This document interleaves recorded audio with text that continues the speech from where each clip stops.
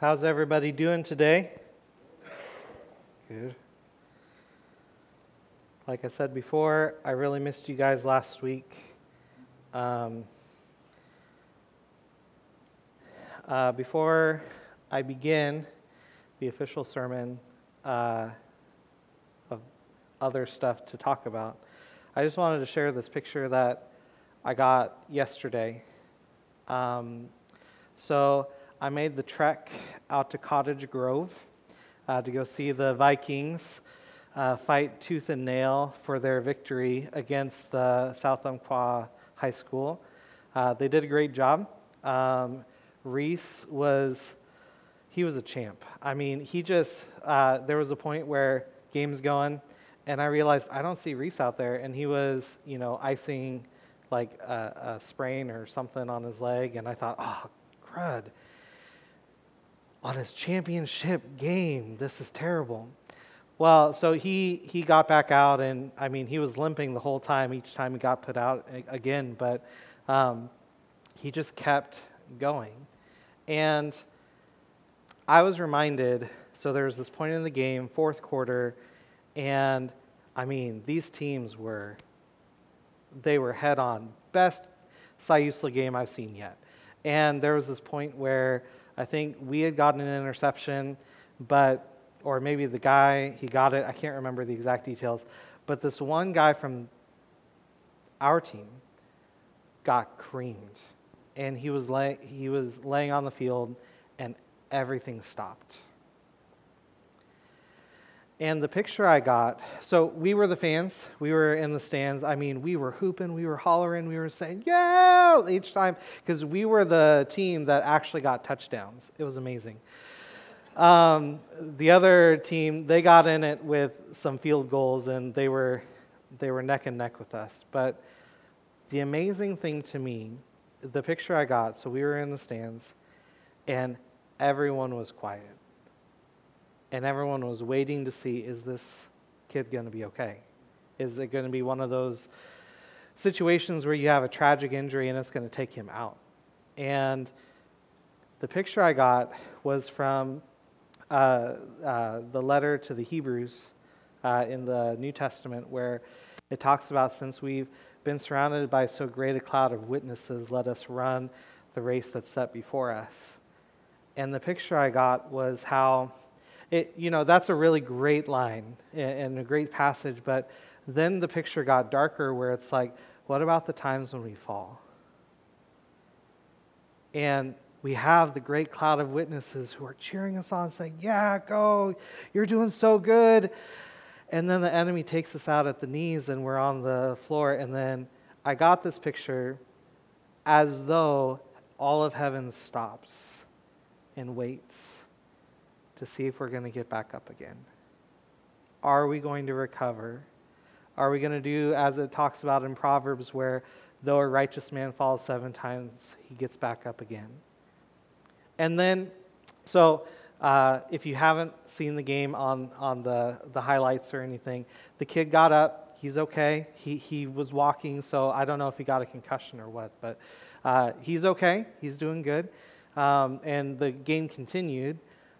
But it just gave me this picture where we all, on our journey of faith, we are running a race, whether we like it or not. God's set us on this track, and we are surrounded by all the saints who have come before us and all the saints who have ever been or never will be, and they are cheering us on, saying, yeah, you got this. But I would say that God's heart is that you would be encouraged this morning, that wherever you're at, no matter how many times you've fallen, God's heart is for you to get back up again. So, that leads me into today a little bit, because we're talking about hope. We lit the candle, it's official. The title for today's message is God Gives Hope. God gives hope. Our main passage is Isaiah chapter 9, verses 2 through 7.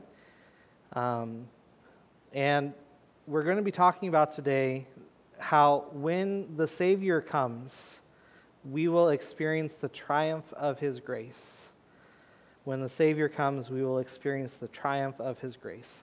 This morning, we're kicking off a brand new series titled In the Waiting. And we're going to be talking about and exploring how God meets us throughout the season of Advent as we wait for Christmas to come. In the waiting. One thing I look forward to every single year is the invitation that this season gives us, because it's the opportunity for us to experience again and again and remember with childlike wonder the incarnation of Jesus, the Son of God. There's this prayer by St. Augustine. I've quoted it before, and it's worth quoting again. You guys will probably get tired of it someday, but here we go. The prayer goes like this. St. Augustine said, "Everlasting God, in whom we live and move and have our being, you have made us for yourself, so that our hearts are restless until they rest in you." Throughout Advent, in the waiting, we prepare our hearts to receive the Savior of the world in our lives today. So I don't know about you or where you're at today, but I am excited for all that God is going to do in and through you and me and our church family this Advent season. Ready or not? Here we go. In the waiting, God gives hope. So a show of hands, how many of you went out Black Friday shopping? None of you. Wow. Have you ever been Black Friday shopping, though? Okay, here we go. So you can relate a little bit. How many of you tried to avoid Black Friday shopping? All hands are in the air. Now, the way I see it, Black Friday starts with all the ads that are leading up to Thanksgiving on all the media fronts. Whether you listen to the radio, you watch TV, or you listen to Spotify like I do, and you haven't paid the premium price yet, so you still have those ads, or any host of social media feeds, or maybe it's the tried and true newspaper on Thanksgiving. We are inundated by the noise of these businesses trying to get us to buy their stuff, because we think that it's going to give us or our loved ones some warm, fuzzy feelings at Christmas time. Now, I am all for gifts, and I'm all for a good bargain. And there have been times where Angie and I, we've braved the crowds. We've gotten up super early. That was not this year. But every year that we've done so, I'm reminded of the overwhelming feeling of hurry and stress and anxiety that day causes. Even for Angie and I this year, that was the day we were leaving for home, to come home. We were leaving Portland. We had to pick up Angie's grandma who was visiting someone. And we had still that anxiousness and that hurry of like, gotta get home. I was that way because I was like, man, I've been gone way too long. I want to be home. And so on this day of anxiety and hurry, we do it all, and then at the end of the day, chances are we're worn out, and we sit down, we turn on more noise from media trying to unwind from the day, and then the cycle just kind of continues from there. Winston Churchill once said, "You can measure a man's character by the choices he makes under pressure." You can measure a man's character by the choices he makes under pressure. Now, you may disagree with that statement, or you might be, preach it, Winston. Here we go. But for just a moment, think about it. If what Winston Churchill said was true, even part of the time, could we say that about moments like Black Friday? Or maybe your anxious moment was Thanksgiving. And, the preparation for the meal and all of that. Maybe there's something deeper going on. When we see the frenzy and the crazy of humanity grasping at all manner of stuff in a desperate effort to have a good holiday or have a good Christmas. Maybe we could rephrase Winston Churchill's quote by saying, you can measure the state of a person's soul by the choices they make under pressure. The state of our souls, the symptoms that we see all around us are restlessness, stress, exhaustion, and weariness. I would even be willing to bet, even in retirement communities, y'all, there's some of that going on. So what can be done? What's the remedy for these conditions? I believe that it's the hope that God offers us through Jesus Christ. Now, there are probably more ways of how Jesus ministers that hope in our lives than there are people in this room today. Clearly, because each and every one of you have experienced that hope in one fashion or another, and we all have our story, and it all looks different. There might be some common elements, but we've all experienced that hope, or we've heard about that hope.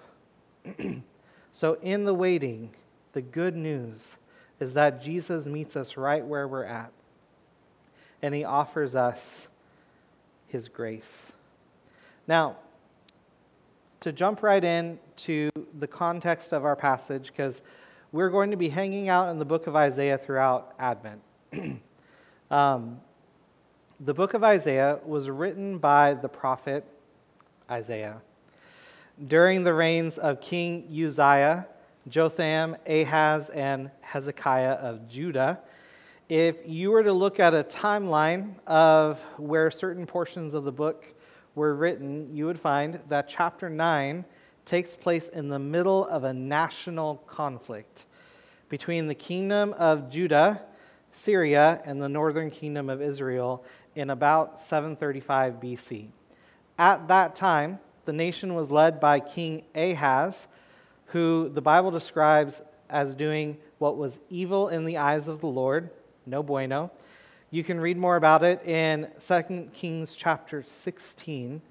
But suffice to say, this was not Judah's finest hour. They were steeped in their rebellion, idol worship, like the northern kingdom of Israel. They were weary from war. They had a wicked king who did not lead like King David did. And we begin chapter 9 on the heels of God speaking out a judgment against his people's idolatry and covenant breaking. Isaiah is speaking to a restless and weary people who need some hope. They need to hear about the good that God has in store for them. They need a Savior who would come and set everything to right and lead them in the way of God. The state of the kingdom of Judah reminds me a lot of how we might find things in the state of America today. Rebellion, idolatry, brokenness, weariness, corrupt leadership on all levels of government, weary of war and conflict, and in desperate need of the hope that only God can give. So, if you have your Bibles, please turn with me to Isaiah chapter 9, verses 2 through 7. You'll find it on page 1072 in the Pew Bible in front of you there, if you're interested. And I'll pick up in verse 2. All right, the people walking in darkness have seen a great light. On those living in the land of the shadow of death, a light has dawned. You have enlarged the nation and increased their joy. They rejoice before you as people rejoice at the harvest, as men rejoice when dividing the plunder. For, as in the day of Midian's defeat, you have shattered the yoke that burdens them, the bar across their shoulders, the rod of their oppressor. Every warrior's boot used in battle and every garment rolled in blood will be destined for burning, will be fuel for the fire. For to us a child is born, to us a son is given, and the government will be on his shoulders, and he will be called Wonderful Counselor, Mighty God, Everlasting Father, Prince of Peace. Of the increase of his government and peace there will be no end. He will reign on David's throne and over his kingdom, establishing and upholding it with justice and righteousness from that time on and forever. The zeal of the Lord Almighty will accomplish this. Friends, this is the word of the Lord given to us by the prophet Isaiah. And there are at least 3 markers of hope that God gives us here in Isaiah chapter 9. The first is that God will start a sweeping change for good. God will start a sweeping change for good. Scripture reveals to us that God is light. In him there is no darkness at all. That comes from 1 John chapter 1, verse 5. And we find in God's message through the prophet Isaiah this picture of light appearing in darkness. This is the same word picture that we see in the first few verses in Genesis when God spoke into the formless darkness of earth, saying, "Let there be light," and there was, and he called it good. There is a distinct difference between light and darkness. And this contrast is something that's woven into the very fabric of our existence. Light is not darkness, just as darkness ought not to be confused with the light. In any place that is truly dark, as soon as light enters the space, an immediate, instantaneous change occurs. That space, no matter how dark it may be, cannot operate the same as long as the light is there. Light brings clarity and truth. Light brings understanding. Light is an agent of change. Light helps us see clearly so we can live accordingly. Isaiah was speaking to a people who had grown accustomed to walking and living in darkness. The literal picture would be people who were so compromised in their sight and actions that they were used to being in darkness. Kind of like if you were to be in your house and all the lights are off and you're trying to feel your way around, which is dangerous in some houses because there's some stuff piled up. You all know what I'm talking about, and you've been there at some point.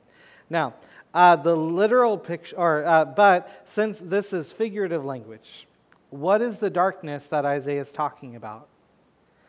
The prophet is describing the spiritual condition that the people had with the picture of being impaired by the darkness that characterized their situation. Specifically their rebellion, idolatry, and the effects of depravity.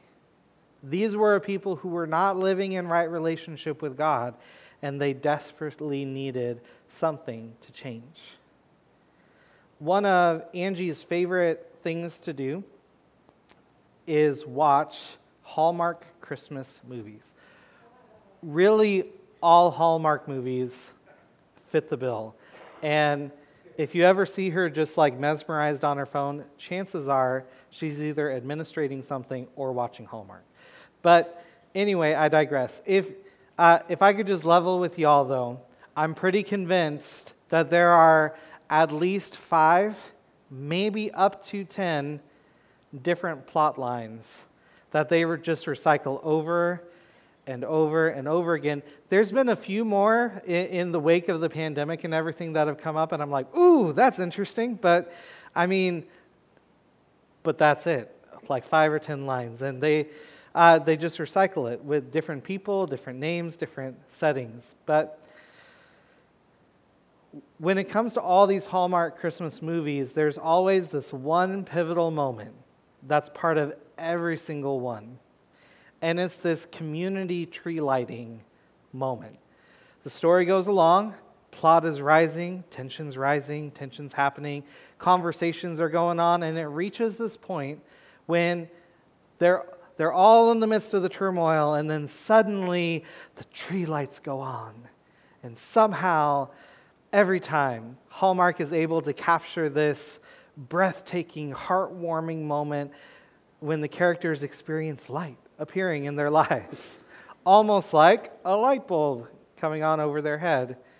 And it's almost like those characters start to see things clearer and ultimately have a change of heart that reforms and reshapes their life to be better than it was before that moment. All because of the glow of a Christmas tree.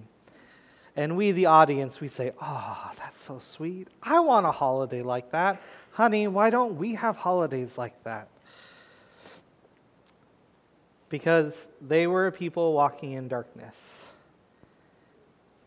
Because we are a people who live in darkness. We are a people who need someone to bring us light and cause the spiritual darkness to be illuminated and for our environment to be revealed and reformed into the goodness that God always intended for us in the beginning. This is the hope of the promised Savior, the Messiah who was going to bring God's people and the world into his good kingdom. When God's light shines, its influence spreads and brings far-reaching change for his glory and our good. So why is God telling us about this light that shines in the darkness? I believe it's because he's gracious towards us when we don't deserve it.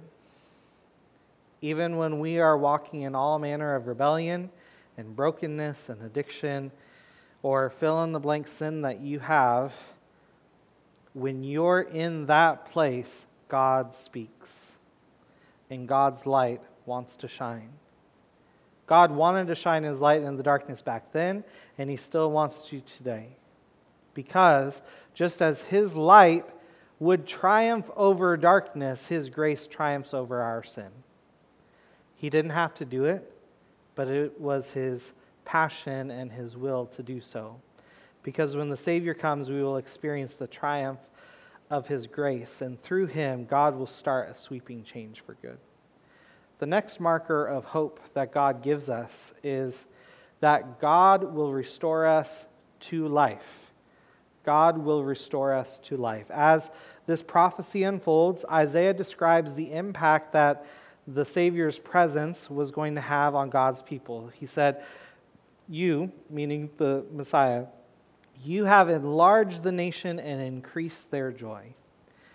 In Hebrew, the word for enlarged literally means to multiply or increase in number, so that what once was few has now increased and multiplied to many or much. And an action like this would look like a physical, tangible increase that we could see beyond all doubt that it was greater than it was before. If we were to see results like these, in most areas of life, we would naturally make the word association that increase equals blessing, which is typically the reason why people brave the crowds on Black Friday or go shopping in general for Christmas so that they can get a large amount of stuff that their loved ones want, so that on Christmas morning, when it comes to opening all the presents, they see an enlarged pile of presents for the whole family to open, giving us the feeling of blessing. Now, whether it's a good or bad way of looking at it, we naturally associate more with being better and therefore equaling blessing. Just like for me, having one guitar is good. 2 is even better.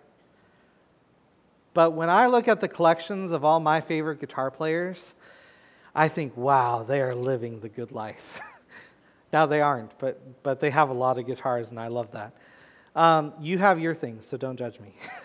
But I digress. Now, compare this idea with uh, this idea of multiplication with the word for increase. So we had enlarged, now we have increase. That's also found in verse 3.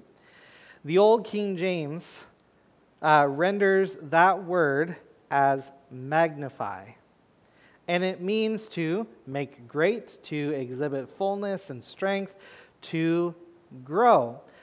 We use a magnifying glass typically to make an object appear larger, even if it's not actually larger, but we make it magnified. When we go to a concert, if we're blown away by the performance and the theatrics of it all, we might say, wow, that was magnificent.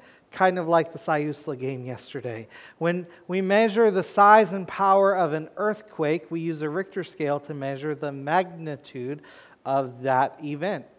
Magnify. It's a word that describes the greatness of a thing. In the prophecy that Isaiah records here, he's referring to a magnified joy. And we'll be talking more about joy next time. But you might be thinking, okay, Tim, that's really great. So what? Why go into all this detail over two little words that describe big things? Thank you for asking. What I find so compelling about these words is that the same word that's used for multiplication of the nation of Judah, that enlarged, is the exact same word that's used in Genesis chapter 1 when God is giving humanity the mandate to be fruitful and to multiply.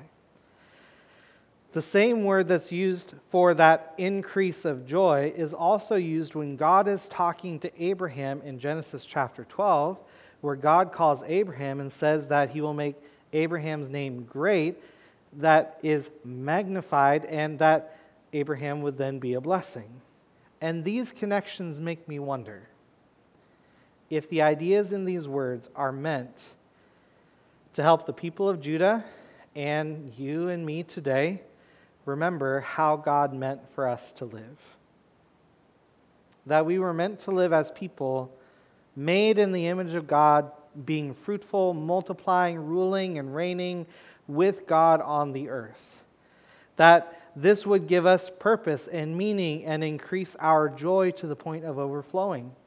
And that then we would be a blessing to those around us. Not only that, but as Isaiah continues with his description of the Savior's impact, that the people would experience freedom from bondage, oppression, and war. And if we were to sum it all up, God meant for us to have life and life to the full. And the mission of Jesus was supposed to carry out that restoration, to take us back to the way it was in the beginning when we were free, when we were growing, thriving people of God, meant to be a blessing. Amen. When I think of the scene, that kind of scene, that increase, that multiplication, I think of the joyful celebration that happened many, many years ago, where we see the photos of the homecoming parade in New York City of the troops coming back from World War II. Having defeated the enemy, walking around victorious and free in a world that at that time was at peace. But unlike the history that's unfolded since that parade, the hope that God was promising to the people of Judah was to be an everlasting victory. That means it doesn't end. This was going to be a victory that ultimately would be fulfilled in Jesus' work on the cross and his resurrection from the dead. Because when the Savior comes, we will experience the triumph of his grace. And since he has already come in the God-man, Jesus Christ, the result is that God will restore us to life, setting all things to right. Amen? All right, the third marker of hope that we find in Isaiah 9 is this: God will build his everlasting kingdom. God will build his everlasting kingdom. In verse 6, it's we're finally told who the great light shining in the darkness is. We're finally given the names and the titles of that individual who would deliver God's people out of bondage and into the good life that God had in store for them. Isaiah wrote, "For to us a child is born, to us a son is given, and the government will be on his shoulders, and he will be called a wonderful counselor, mighty God, everlasting Father, Prince of Peace." Let's unpack these names for a moment. A child is born, a son is given. That phrase speaks to the divine gift of grace that the Savior was going to be. We hear this echoed in the Gospel of John that Jim mentioned earlier from John 3:16 and 17.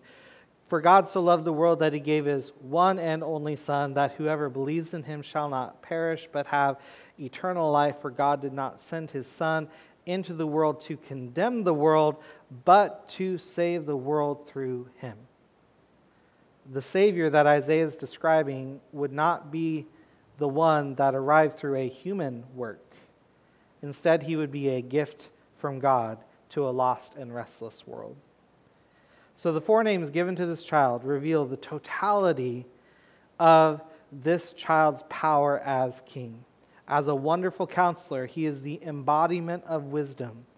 The Apostle Paul wrote in his letter to the Colossians saying that in Christ are hidden all the treasures of wisdom and knowledge.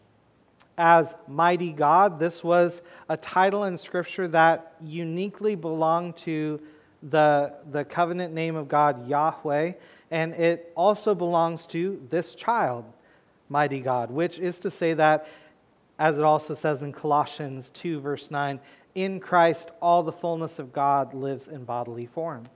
And so Isaiah is forecasting this mysterious truth of the incarnation, that the Messiah would be both fully man and fully God, inseparable.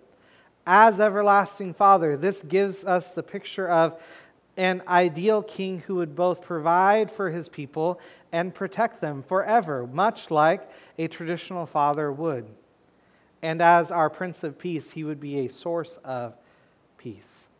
But more than just an absence of conflict, the Old Testament idea of peace is found in the Hebrew word shalom, which means wholeness and completeness. God originally created us to live in shalom with him in the garden, perfect, whole, and complete. And all four of these names point us to the coming Messiah who would establish and build God's kingdom here on earth. And unlike it was in the kingdom of Judah during Isaiah's lifetime, or the nation of America that we are fortunate to call home during our lifetime, the kingdom of God that the Savior birthed some 2,000 years ago is one where God is king and God's will is done on earth as it is in heaven. That means that God's way, his perfect justice and righteousness, are established and upheld. As people who embrace this hope, this Messiah, the Savior King, we come under his rule and reign, and by his grace and by the Holy Spirit, we allow him to establish his kingdom in our hearts, which leads us to the truth that when the Savior comes, we will experience the triumph of his grace. Through Advent, we remember the time when Jesus Christ was born and became the fulfillment of all the Old Testament prophecies foretelling this time when God would send a Savior to save his people. God will build his everlasting kingdom, and it will completely set things back to the way they were supposed to be in the beginning, with God as our King and we as his people experiencing and sharing the blessing of his grace with the world. As it does every year, we are invited through Advent to encounter him and receive him once again in the waiting, when all seems lost and all seems hopeless. God wants to meet with you today. because God has made you for himself, so that your heart is restless until you rest in him. Amen? All right, let's pray.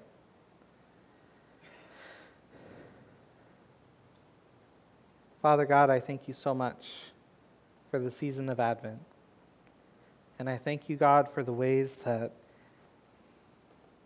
we get to experience your hope fresh today. Lord, that no matter how far we've gone, Lord, no matter how much we've acted a fool, or how hopeless we may seem, Lord, you want to give us hope. I thank you for this prophecy in Isaiah. And Lord, that you desired to make a way where there was no way, for us to experience the blessing of your grace. So as we think about all this, God, I want to praise you for your faithfulness to us. That in the times when we are faithless, God, you always prove faithful. Thank you. In Jesus' name, amen.